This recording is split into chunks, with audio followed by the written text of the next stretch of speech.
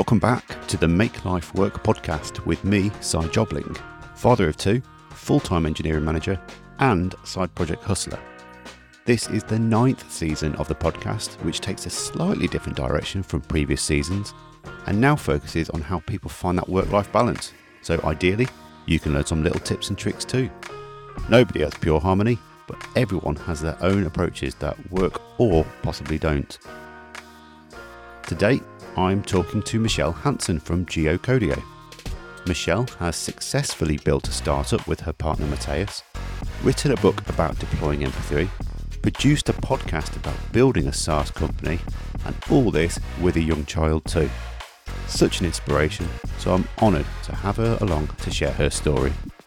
Let's find out, how does Michele Hansen make life work? So welcome along, Michele. How are you doing? Thank you so much for having me, Si. It's all good. Thank you for joining me on this. I know we struggled to make calendars work, mostly on my part. But no, it's wonderful to have you on. You've got such an amazing, interesting background and story, so I thought it'd be amazing to get you onto the podcast. But without loading it up, it's probably worth you explaining how you like to describe yourself or what you do and your personal situation. Yeah, so I am co-founder of GeoCodio, which is an independent SaaS. We do geocoding and data matching focused on the North American market.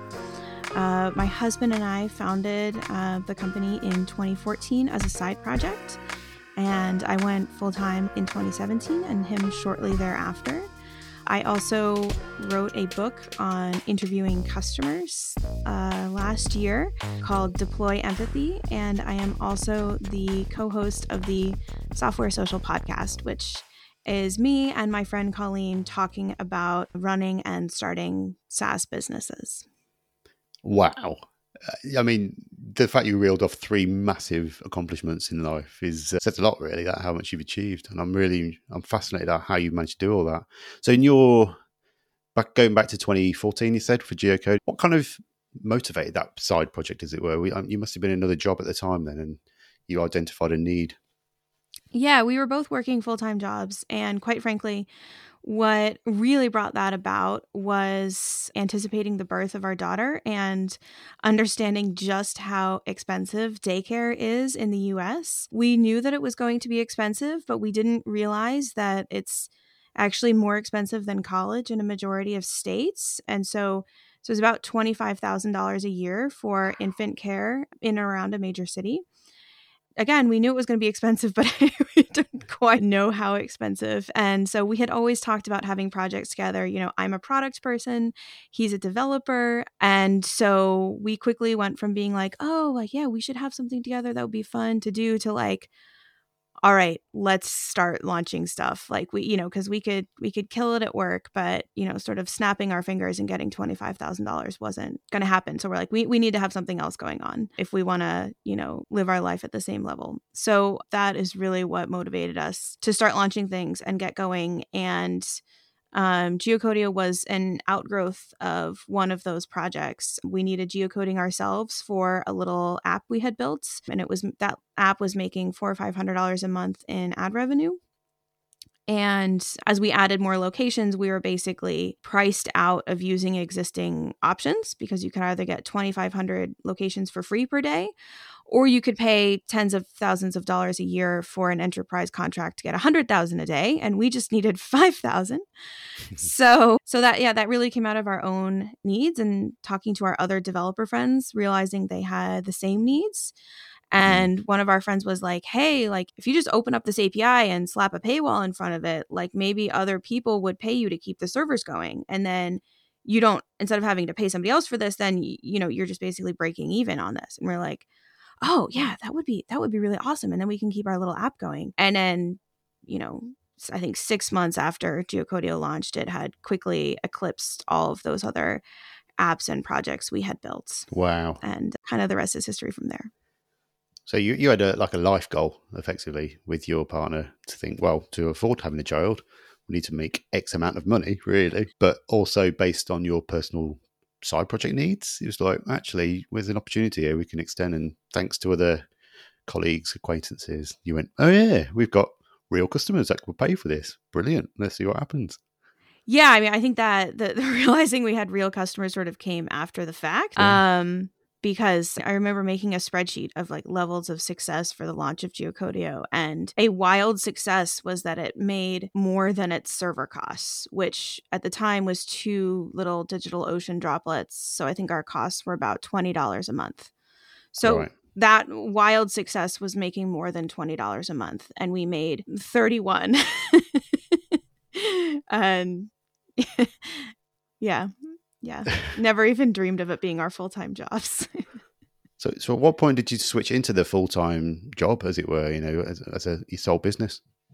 Yeah, so we were running it as a side project for several years, which I found incredibly valuable because, first of all, we both really loved where we worked. And I found it to be a helpful sandbox for trying new ideas, new concepts, new ways of managing a product. Because, if something didn't work or we lost money, we were the ones who were responsible for that, right? Like I Mm. wasn't putting my job at risk. And so for a while, it was just a really helpful like sandbox kind of playground, but at the same time it was growing every year, and it got to a point where having a full-time job and a side project that was making multiples of my salary was simply not feasible. And so I got to a point where I basically had to give myself the permission to go full-time on it and take that Mm. risk, even though that was quite scary.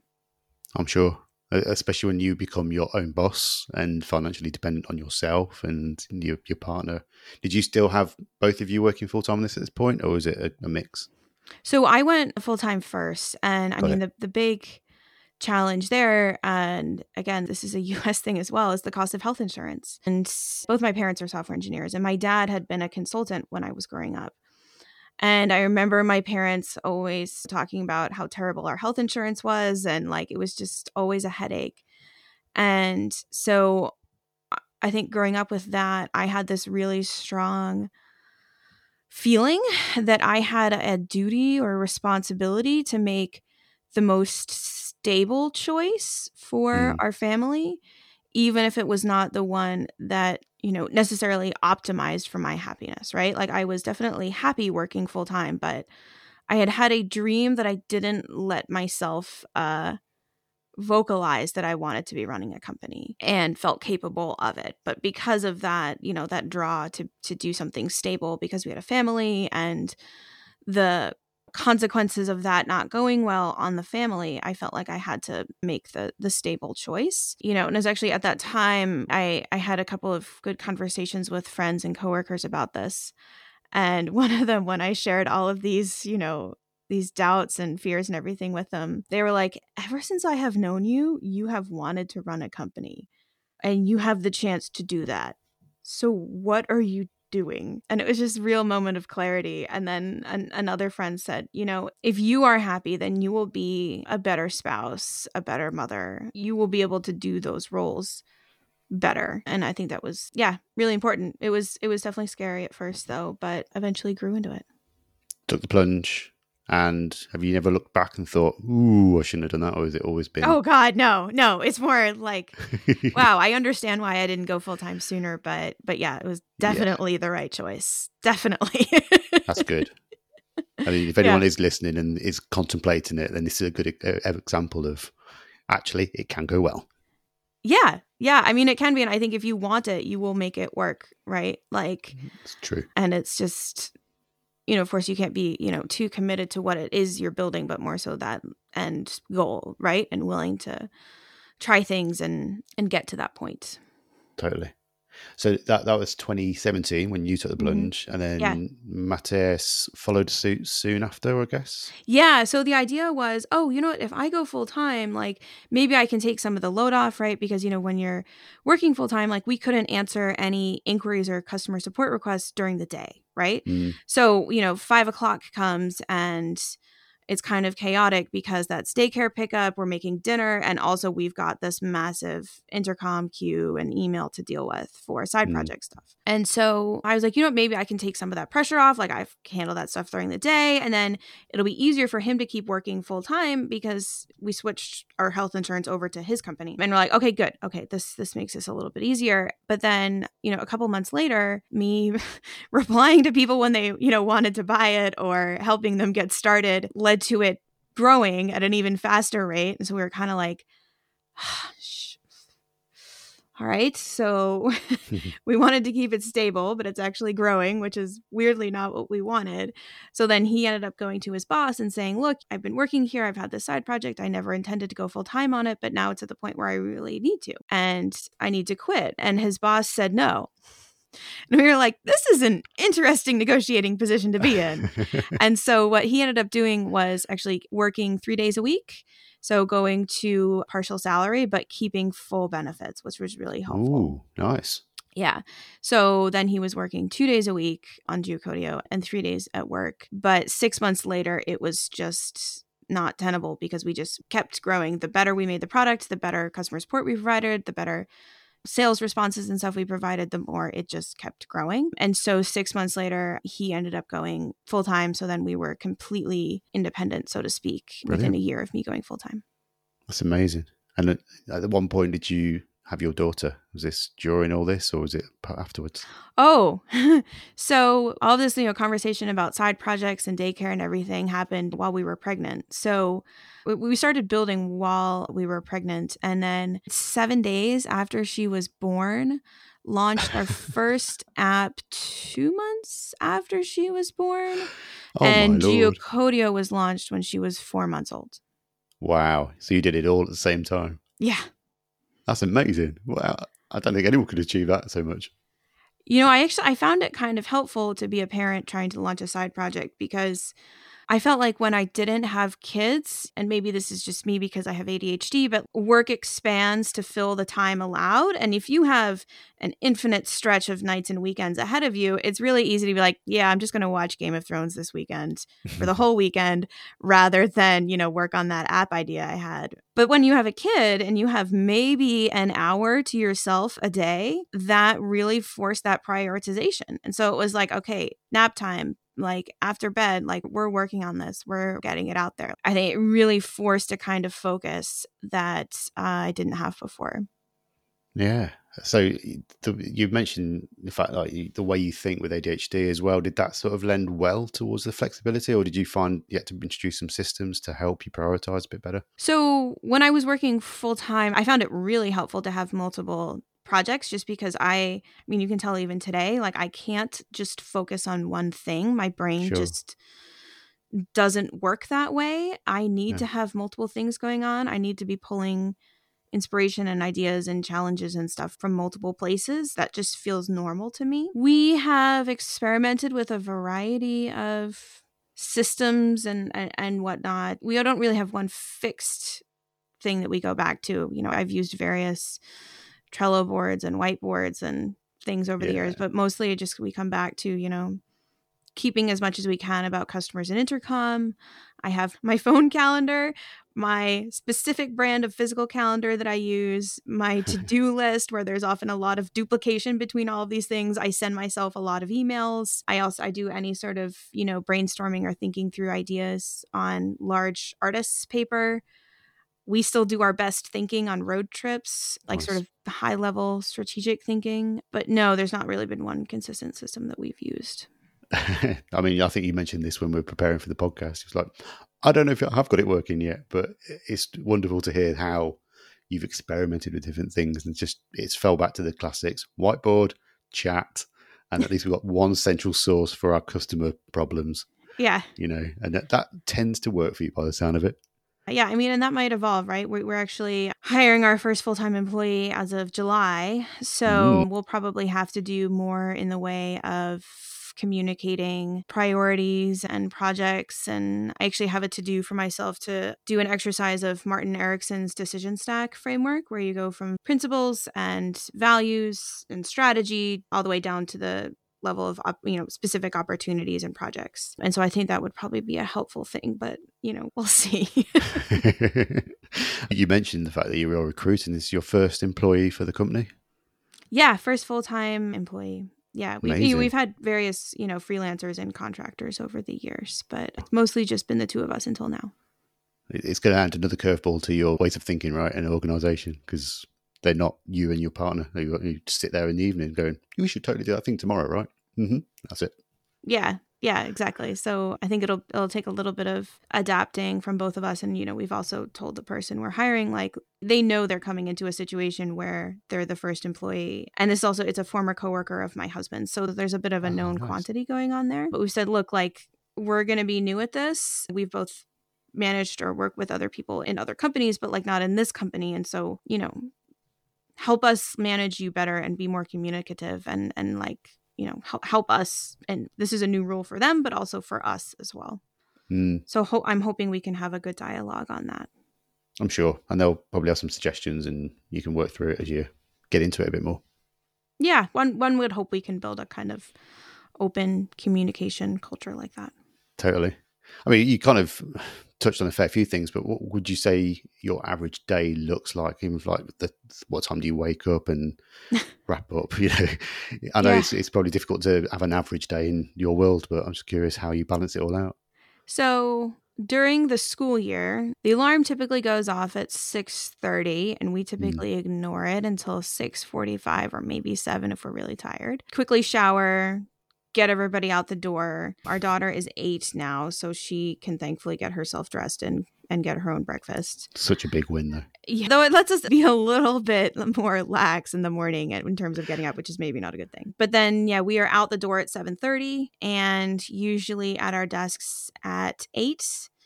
And then, so we both at least work from 8 to about 2. And sometimes, you have occasional errands that need to happen during the day. But for the most part, we're at least both at our desks from 8 to 12. Nice. And then because all of our customers are in North America and I live in Denmark, the real challenge happens in the afternoon when I, have to talk to people in the US or Canada. So basically the earliest any of those calls can happen is 3:00 my time, which is 9 a.m. on the East Coast. But if I have to talk to somebody in California or Vancouver or what have you, it can be 5:00 if they're really, really nice and will let me do an 8 a.m. phone call on their side. But very often it's, 8, 9 p.m. because having a family, it's really hard to schedule anything during dinner time and bedtime. Absolutely. And I think that's the part of the day that I really struggle with the most. And because you're up at, say, 6:37, that's a long day to be in the zone with work, even if you have got like this sort of weird break in the middle of the afternoon. Yeah, I mean, it's really nice to have that focused time in the morning because there's nothing coming in from customers during that time. There's no phone calls, unless I'm doing a podcast with somebody who's, in Europe or another part of the world on a, agreeable time zone, right? But otherwise, it's just focused work time, which is something we really didn't get when we were in the US because we were constantly being pinged by, various things. So that's been really good in terms of the product and the company itself. But it's a real challenge in terms of schedule because if school gets out at 3 and then that's when my phone calls are starting. And then by 4:30, we have to start thinking about dinner. And like, it's just kind of everything happening all at once. And there's not really a whole lot I can do about it. I mean, yeah, it's difficult to get that right, especially with setting expectations with customers. But they are paying customers at the end of the day. So you need to be available to them with their core hours, I guess, haven't you? Yeah, it's tough, but I think that's something that we're hoping that will help when we have our employee come on board is that they can help with support. So especially when, during those hours when either we are just completely offline and also, on holidays, for example. So Denmark has a lot of holidays that the US doesn't have, just different vacation schedules and stuff like that. And so that can be a bit tricky sometimes. Like I feel like April, May, June, Denmark basically has like a holiday like every week or every other week. Wow. Need to move to Denmark. It's a bit tricky. And so I'm hoping having that balance, can be really helpful. Like today is a holiday in the US, so we're not going to necessarily get anything coming in today, but it's not a holiday here. So we're still working. So some days I have taken US holidays off. There was one, I think US Labor Day a couple of years ago. went for a bike ride all day, and that was really nice. But Oh, mostly very we nice. just view it as an opportunity to get ahead so that the next morning can be a focused work time as well, rather than responding to things. Of course. I mean, the way you talk, you are very customer driven, very customer centric. You have to be, right, to make sure your product satisfies all the needs. So I gather the book was a good segue for this and opportunity to share your story so far. How did you go about that to start off with? So I learned about customer research when I was working as a product manager, and it was a revelation for me because before, when we were trying to drive KPIs, we would look at a spreadsheet of data and see, okay, the people who, you know, performed the way we would want users to perform in terms of our metrics, like they took all of these actions. So if we make more people do those actions, then more people will hit that metric that we want them to. And so Mm. we would launch new things, redesign things, features, etc. And then the metrics wouldn't move or they would get worse. And it was really frustrating. And we kept doing that. And so I ended up learning about customer research, which is partially about, usability testing, of actually getting your site in front of somebody, seeing what do they think of it? Are they able to do the things that you think you have designed the product to be able to do? And then interviewing them, which is really, is your product doing the right things in the first place? And what are they trying to do overall? And how might you fit into that? And it just felt like everything clicked after that, not only in terms of the product strategy and vision, but also as a team and being aligned on what we were working on. And so when I went full time, one of the things I was most excited to spend my time on that I wasn't able to do previously was interviewing our customers. And that has something that I have continued doing through the years. And as I started to gain more experience as a founder, we started investing in other companies, primarily through things like a Calm Fund, Tiny Seed, so forth, or just simply, mentoring other founders when they ask me for advice about how to understand what they should be building or what customers wanted or why they were having cancellation problems, all those kinds of things. And so I think moving to Denmark, it was not quite as easy for me to just hop on a random phone call with somebody from Twitter and talk them through about how to interview someone, given those time zone challenges. And was also working with a Europe, Middle East based group of founders, and sort of out of that experience realized that there was maybe a need for some sort of a book or resource on customer interviewing for founders, and really specifically developer founders is where I started out with the focus. Though, I've learned after the book come out that it was, not just developer founders, but architects and copywriters and marketing people and product leaders and all sorts of other people have gravitated to my book, which has been really surprising and nice. But that's sort of how it came about. I mean, where do you start on this? When I read the book, I was like, I love that you obviously had a real need to understand the customers and that desire. But even as an engineering manager, as a leader, I found some of the conversational techniques that you talked about was really useful, kind of getting the best out of people and how you structure the conversations. I was like, oh, this is interesting how you do that. But the fact that you had, original goal of developer founders, everyone that wants to found a business can benefit from this. And, how many sales you've had now? It's thousands now. Yeah, the last time I checked, which is a couple months ago, was over 1,500 copies sold. But I Excellent. haven't run the numbers recently because there's sales from various different places. But yeah, actually, Sources. last week I was giving a talk at a developer conference on this, so speaking not only to engineers but engineering managers and leaders, agile coaches and whatnot as Yeah. well. And that talk was on, this is not just about talking to customers, because you may not be talking directly to customers. It can be about talking to clients. It can be about talking to your stakeholders, your teammates, but also your friends and family, using empathy and having a clear idea of what that means, and knowing that empathy is learnable and that anyone can learn empathy and that it can improve your relationships. That is something that really drives me. And quite frankly, when I was writing the book, there was a point when I had a rough draft circulating, and I think this was actually when it was a pre-order,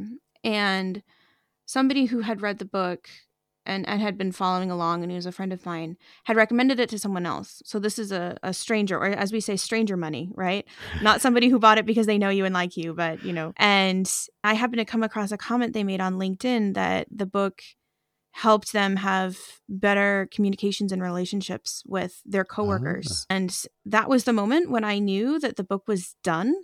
like that it had accomplished not only what I had to set out to accomplish, which was to help people interview their customers better, but had this sort of dream of helping them be more empathetic in their daily lives. And that was when I knew that it was, it was time to just get it out there already, because, people write down, write a landing page or build this feature on their daily to-do list. They don't write down be more empathetic unless their, therapist or spouse has told them to, right? So Yeah. it's like, how can we teach people empathy through things that they're already doing, that are already on their to-do list? Yeah. How the hell did you find time to write a book while parenting and running your own business? This is what blows my mind. It was just fun. I mean, it was so much fun, right? Like, I started out writing it as a newsletter. And so I had the idea of writing a book. And then I was like, oh God, that sounds, everyone I've heard talk about writing a book, they talk about how lonely it is and how they were basically locked in a closet for like 6 months or a year. And I was like, yeah, I have a family. Like, we were already in lockdown. And I was like, I don't need any more loneliness in my life. And I was like, yeah, writing a book just sounds overwhelming. But I was like, you know what? I can write emails. I write a lot of emails.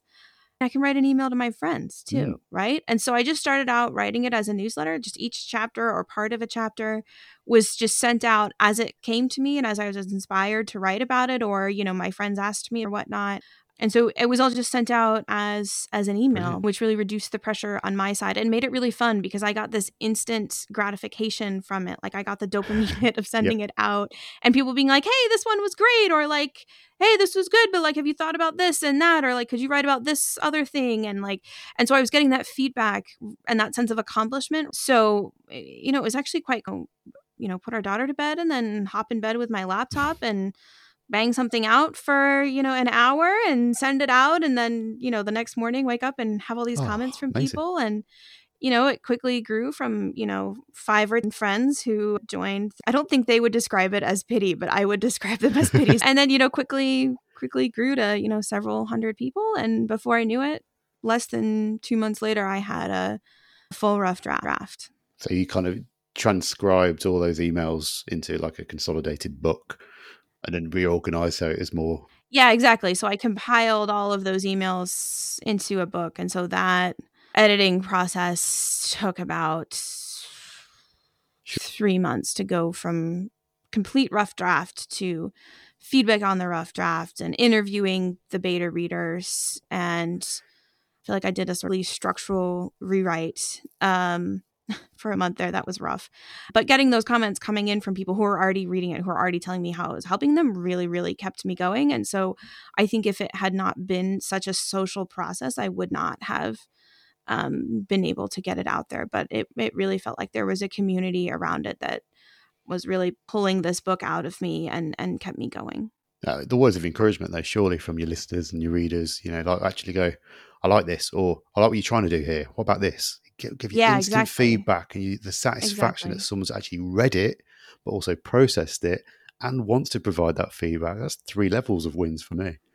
Yeah. And I mean, the editing process was tough, but I had hundreds of people reading it on Help This Book, which is a great platform for giving feedback on books. Nice. And then I also had 2 good friends of mine who I knew would be honest and harsh editors looking at the actual Google Doc version. And then I also had someone else I had just gotten to know because they started reading the newsletter, who lives in Singapore, and I've never met them, but provided edits and feedback and comments on it. And then I also had several friends who are actually some of the people who taught me how to interview customers and do customer research. They provided sort of technical editing on the book as well. And then also, of course, hired a professional proofreader as well. Nice. And so when did the book go live again? So the pre-order went live June 1st, 2021.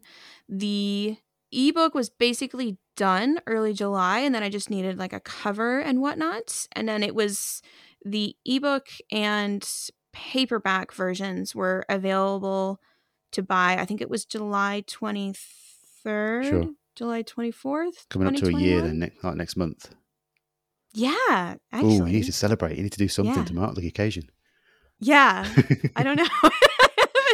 It just comes around though, don't you? Like you say, you don't realise lockdown hit and you start writing letters, newsletters and all this. Then, I've got a book after a year. Yeah. And then, I've sold books. This is brilliant. Do you look back and realise how much you've achieved in the last 2 years? Is it one of those moments? No. Do you think you need to, Michele?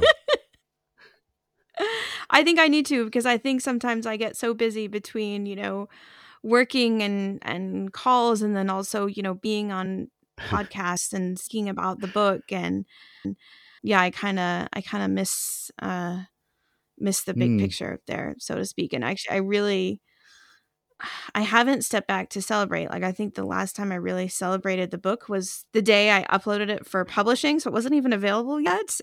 We went out to a nice dinner Nice. and drank a bottle of rosé, and, it was amazing. But I don't think I've actually really celebrated it since then. I'll leave that with you. Now, I think about that.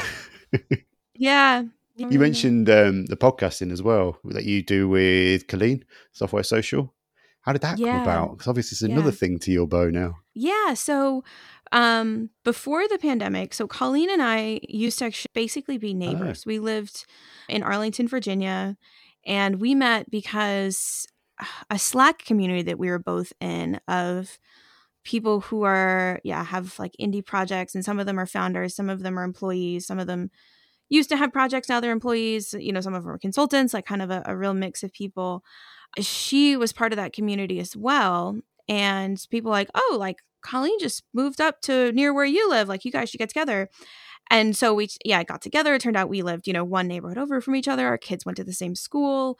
And we started meeting up for coffee every week, just talking about like business and life. And at the time, she was a consultant and really wanted to have a SaaS and had been trying to get one going for a long time. And so, when we were meeting up every week, that's what we were kind of talking about, like her ideas and how she could go out and test them. And so then the pandemic hit, and I think we realized at one point that we hadn't had our coffee in a while, and really missed that. And then I moved to Denmark in the summer of 2020, and we had joked about starting a podcast, actually. And then our friend Benedict, who runs a SaaS called UserList, um, he had this like, he had made some offhand comment on Twitter, like, I love all these founder ride along podcasts, but like, why aren't there any hosted by women?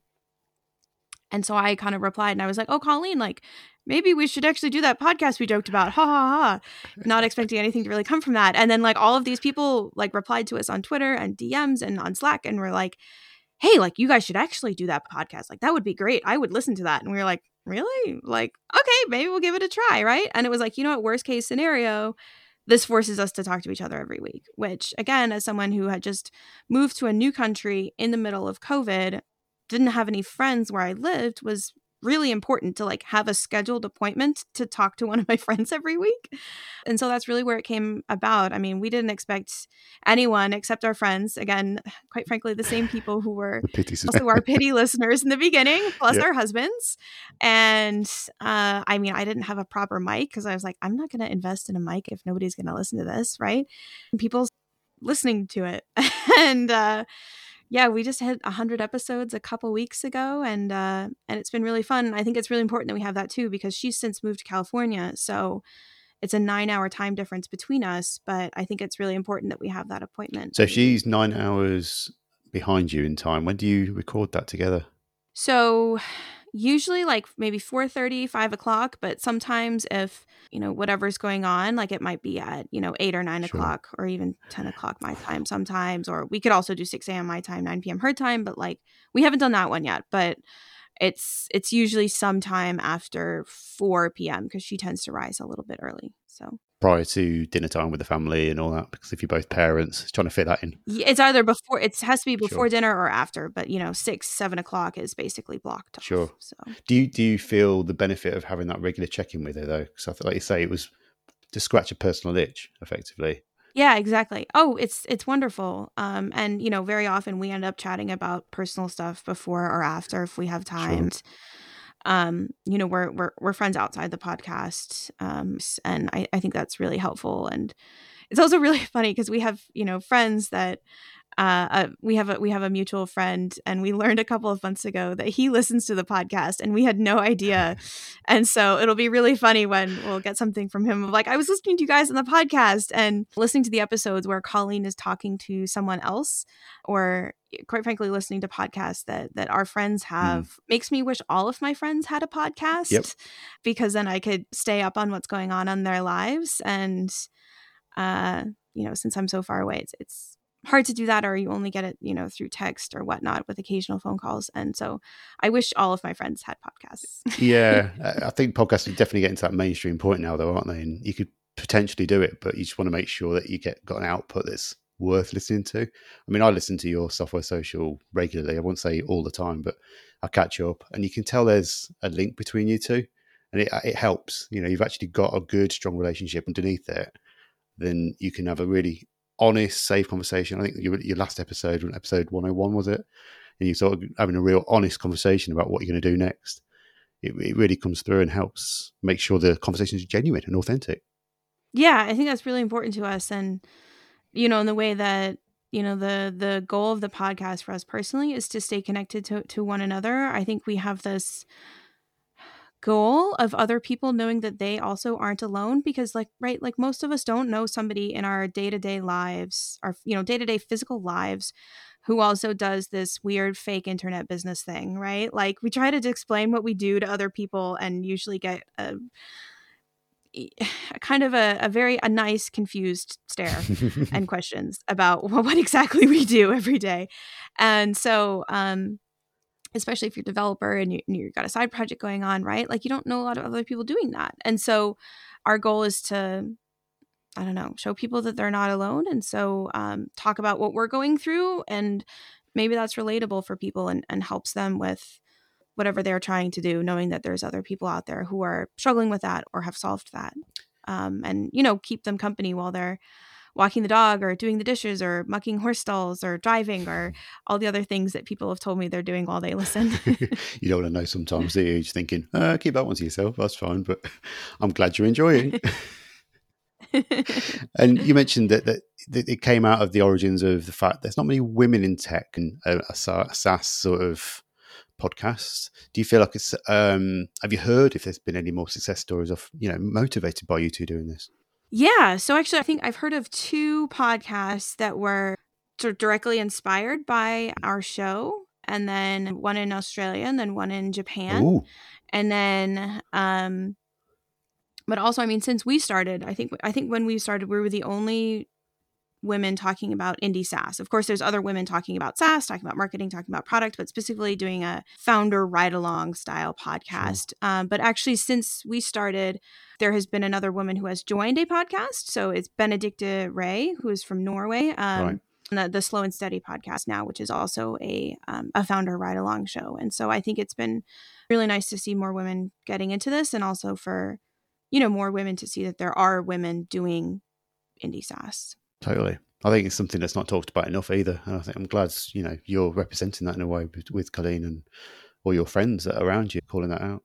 Yeah. And, I think we found that people do want to listen to it. People of all genders, I guess, do want to hear people talking about SaaS. And, I listen to other friends of ours who also have their own founder ride along shows. And I think, I think it just makes people feel, like they're part of a broader community in what they're trying to do. And I think that's important.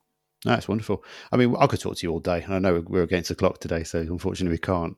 But considering, all these success stories you've had over the last sort of 3, 4, 10 years nearly, what's your next big goal you're going for, and how do you think you're going to get there? Yeah, I don't actually know, quite frankly.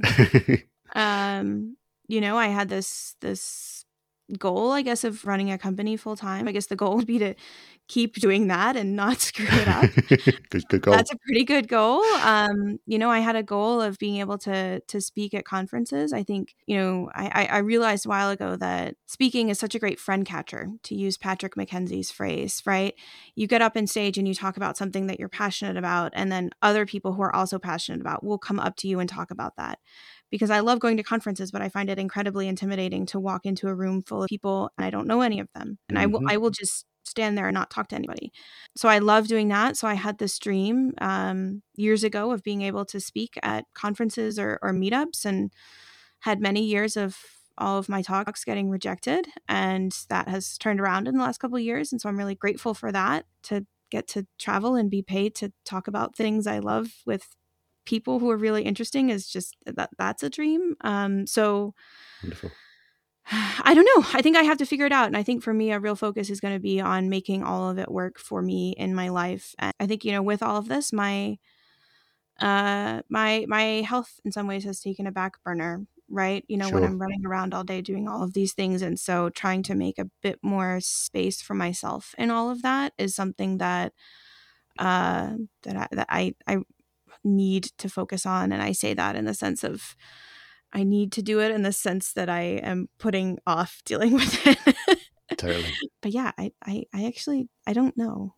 You don't need any. I'm just curious if you had any. I don't want to screw things up. I think that would be good. Number one goal. Keep it going. I keep saying keep it going where it is it now with a company and, the book and podcasts and speaking and stuff. I feel really good about how those things are going right now. So if they continued going at the same level that they are now, I would be happy with that. And make small iterations rather than any more big goals. Just actually keep it all going nicely. Bring in new people to the company and continue presenting. It's probably enough to keep you going, to be fair. Yeah, I mean, we don't even want to bring more people on. Like, we're bringing one person on, and that'll do. There's no plans for further hiring. That's enough of a challenge and change, I think, for now. Next goal, that one. Get them on board and make sure everything's continuing all right. Yeah, I mean, we'll see, right? Those friends who I mentioned, are pity subscribers and listeners, right? Like, I'm going to be meeting up with a bunch of them later this year where we all talk about what our goals are and help each other on those things. And so I'm really looking forward to that retreat, to have that chance to step back and look at things and look forward to the future in a way that, as you have brought out, whether it's about milestones with the book or other things going on with the business or life, I don't really get a lot of time to step back and reflect. So I think that will be, a good opportunity to do that. And don't neglect your health, as you mentioned. These are one of the things we never really talk about, but it's crucial. Otherwise, none of it really works. Yeah, I've had a really big focus on my mental health the last few years, and that's been in a really good place now. But yeah, my physical health is, I definitely find it's easier to keep working than carve out time to go for a bike ride or a run or gymnastics or whatnot, which is my sport. So I need to give myself that space to do that. And I'm getting there, but I'm not there. Small steps, you'll get there. It's fine. Literally small steps. Yeah. Literally small steps. But yeah, one step at a time, and then you go into the running and then the cycling, all that, it's good. Again, well, it sounds like, Michelle, I'm just jealous. You've got a great little life going on at the moment and you've achieved so much already. I don't really know what to say to that. I guess I'm just calling it out. Thank you. And, the whole point I do this podcasting and writing books and singular, book, one, not plural. Oh gosh. Is to try to help other people do that too. Right. I feel a tremendous responsibility to try to help other people who want to be running their own companies to do that. I feel very fortunate that we were able to do that. And so that in turn, I think it gives me a responsibility to help others do that as well. Totally. Honestly, it's been great. Conscious of the time again, how can people reach out to you, find your things and, help you in a way as well? So it's a two-way thing. So you can find me on Twitter at MJW Hansen. And my book, Deploy Empathy, is available from Amazon or wherever you buy books, and also at deployempathy.com. Brilliant. And Geocodio as well. Don't want to forget that one. Yes. So geocod.io. I always say it's geo and then cod like the fish, .io. Because .io domains were very cool when we bought it in 2013. They're still cool. Yeah, maybe. They were very, very cool in 2013. Yeah. And then podcast as well is softwaresocial.dev. Nice. Or on whatever app you use for podcasts. I've got it in my Apple podcast. I love it when it comes down, but I'm disappointed there's a break coming up now. So no, there's no. We're still releasing episodes. It's just a break of me and Colleen. Yeah, okay. so we've recorded a bunch of guest episodes in advance, and so Colleen and I are basically, we have a bunch of sequential vacations, and so yeah, we've done a bunch of interviews with people. Great. So there won't be an actual break in the podcast, but there will be a break in for you. Me and Colleen podcasting simultaneously. So yeah, listen to that then, folks. You can catch up on what's going on. Thank you so much, Sai. Cheers, Michelle. I really enjoyed that. And I'll put all the details in the show notes for anyone that wants to find out more. Great. Thank you. Huge thanks to Michelle for joining us today. I'm sure you'll agree she has certainly got some fascinating stories from her journey so far, and has hopefully inspired you to run your own company, write a book, make a podcast, or anything else you're contemplating. As she mentioned, you can reach out to Michelle on Twitter, find her book at deployingempathy.com, or find out more about Geocodio at geocode.io with the IO domain. That's all from me for this week. Remember to like, review and subscribe to the podcast. Reach out to me at Sai on Twitter or email hello@makelifeworkpodcast.com. I'll be back next week with another wonderful guest sharing their stories about how they make life work.